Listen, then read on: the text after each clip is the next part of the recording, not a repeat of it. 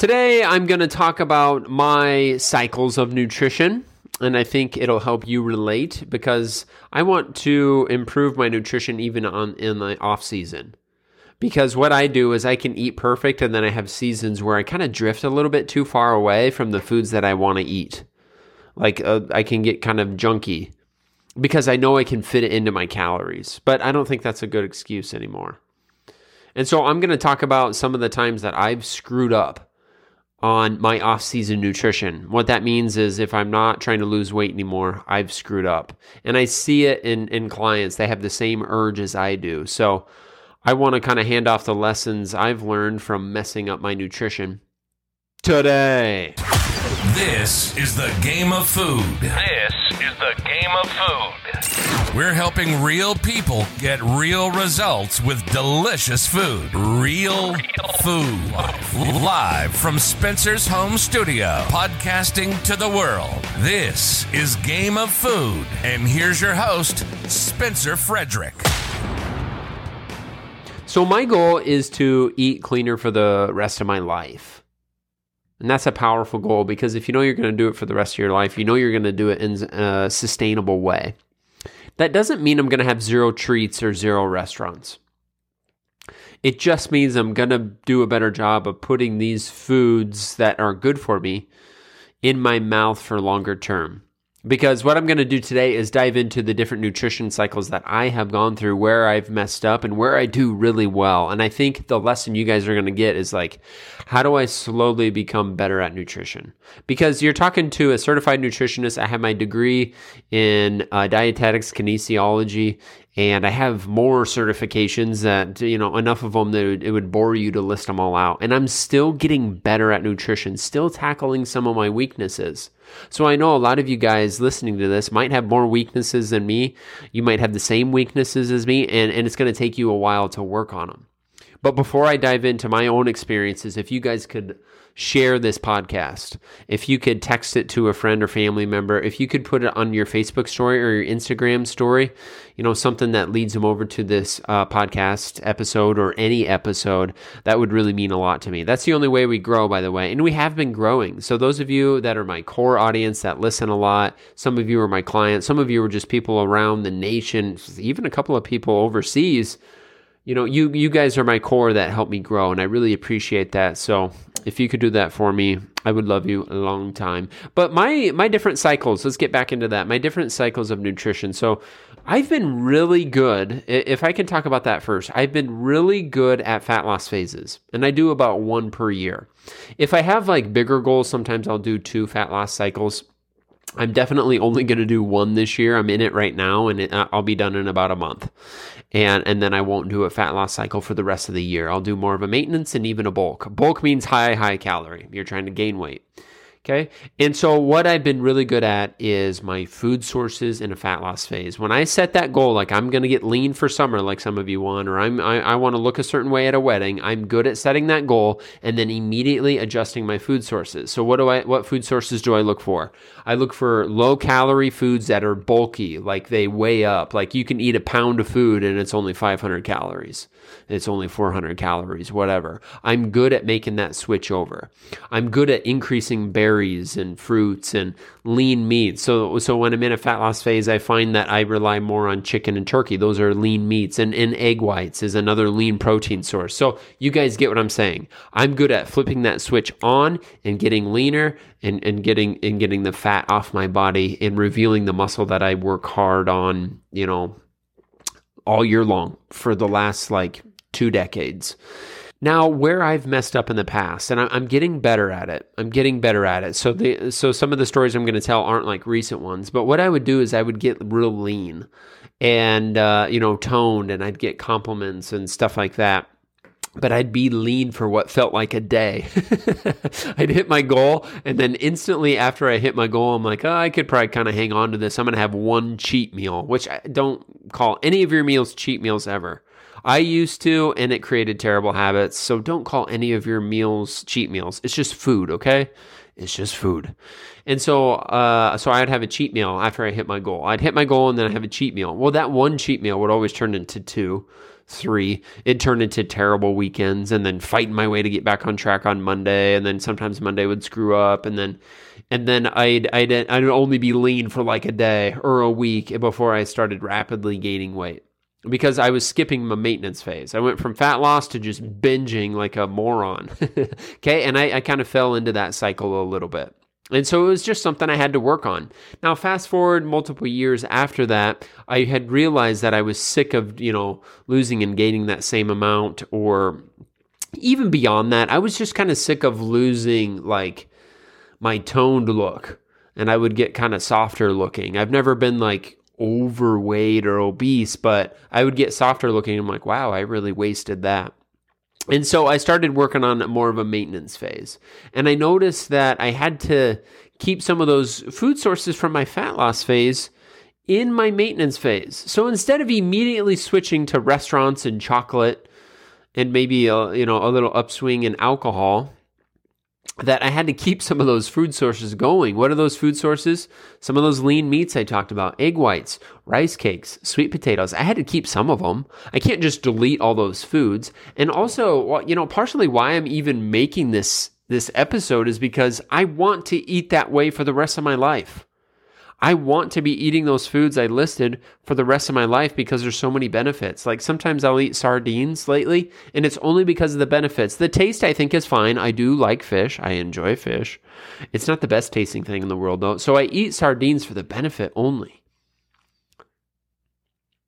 I want to eat that way because a big goal of mine is longevity. A big goal of mine is being 70 years old and still have abs. A big goal of mine is being 70 years old and being able to lift weights and do strength training with the young kids, with the 25-year-olds. I want to be 70 and I want to look like I'm 52. Like when I tell people, hey, I'm 70, and they're like, what? Really? That's what I want. That's a big goal of mine that I've never said that on an episode, I don't think.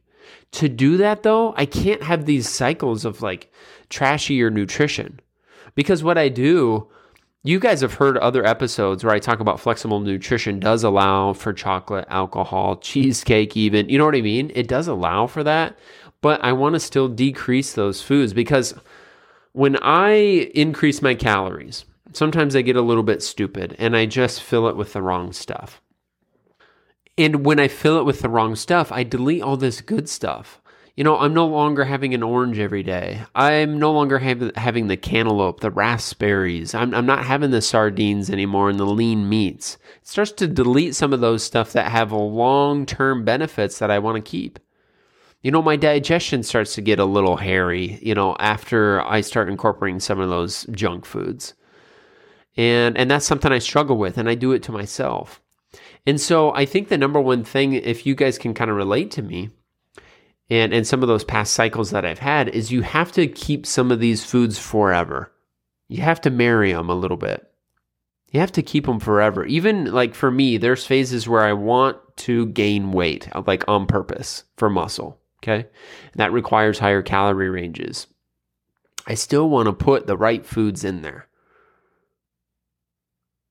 And I know that sounds obvious, but this is a pretty common one that we see. It's an urge that our clients have. It's an urge that the clients at the gyms had as well. And it's way too much of a focus on just changing your body and then, getting back to your old habits. It's not a focus on health and longevity. It's forgetting that how bad those foods make you feel. It's a short term like, oh wow, that was delicious. I haven't had that in so many months. So I think that's the first step. So my fat loss phase ends here in a month, and when it ends in a month, it's not going to feel that different.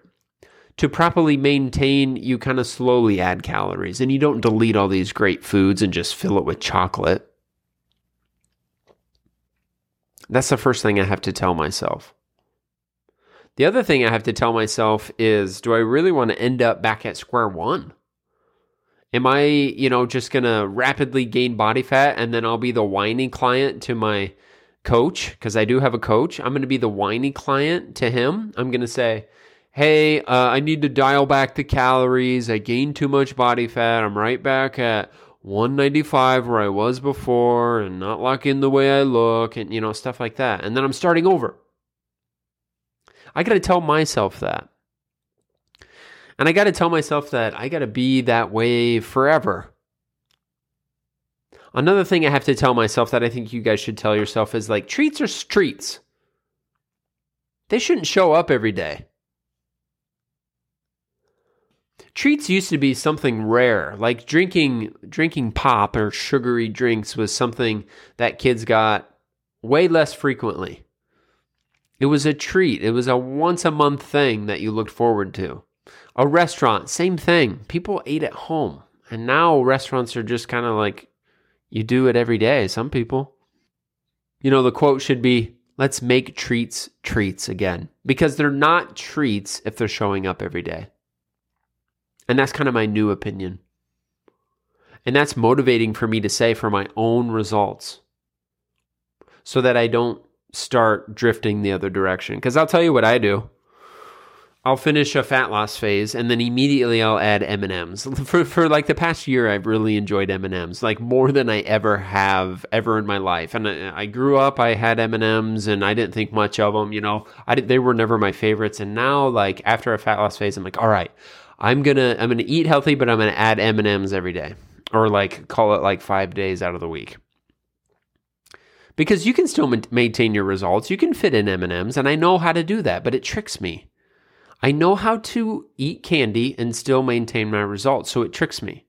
So then I'll have M&Ms every day, and then I'm like, well, I also want to get back to date night with my wife every week, which I do. I still want that, and I still will do that. But then the choices I make on date night aren't always the best. And then, you know, it goes well. I add M&Ms and I add that restaurant with my wife, and it's going well. I'm like, well, I could probably add 2 restaurant meals. And then that goes well. And I'm like, well, I could add 3. And then that goes okay. Well, then I could add 4.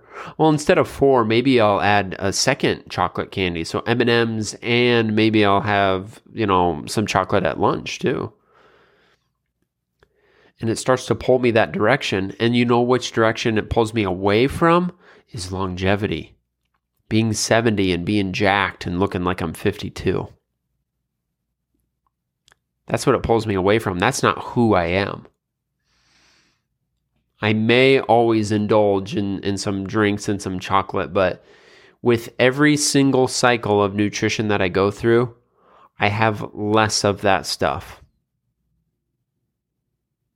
And it might take me years and years to, you know, just be eating super clean all the time, which I do. I eat really clean compared to the average person, but not as clean as I want to be yet. And I do think that you guys want that. For those of you that are listening, I think that even when you're in an off season with your nutrition, I don't think you want to have sugary stuff every day. I don't think you want your weekends to be just full on binges. I don't think you want that. So what can you learn from my talk today? One, you learn that even though I'm a coach, I feel like I'm a decent one. You guys can be the judge of that, not me though. I feel like I'm an experienced one. I still have these urges. After I hit a goal, I'm like, okay, what crap can I add back in? And I want to do less of that. Also, what you learn from this episode is it's all that mental talk. And it slowly pulls you that wrong direction until you're kind of starting over from square one. What this also teaches you is that it takes a long time. Even for someone like me who I think is experienced, educated in the field, and I really try a lot. Like I have a lot of repetition. Because that's what's required to get better is reps. And I do a lot of nutritional reps. And I'm still improving.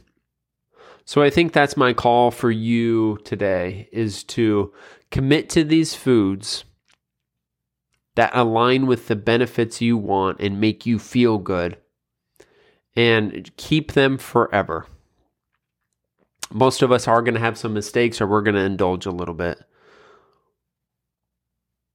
But let's end these cycles of crappy nutrition for multiple months in a row, just because we can.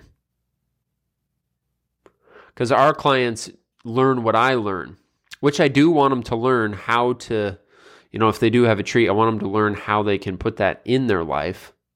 But it can kind of put us in a hole. So take my experiences, apply them to your life, have patience, know it takes longer than what you think it'll take. I hope this helps. Spencer, signing off.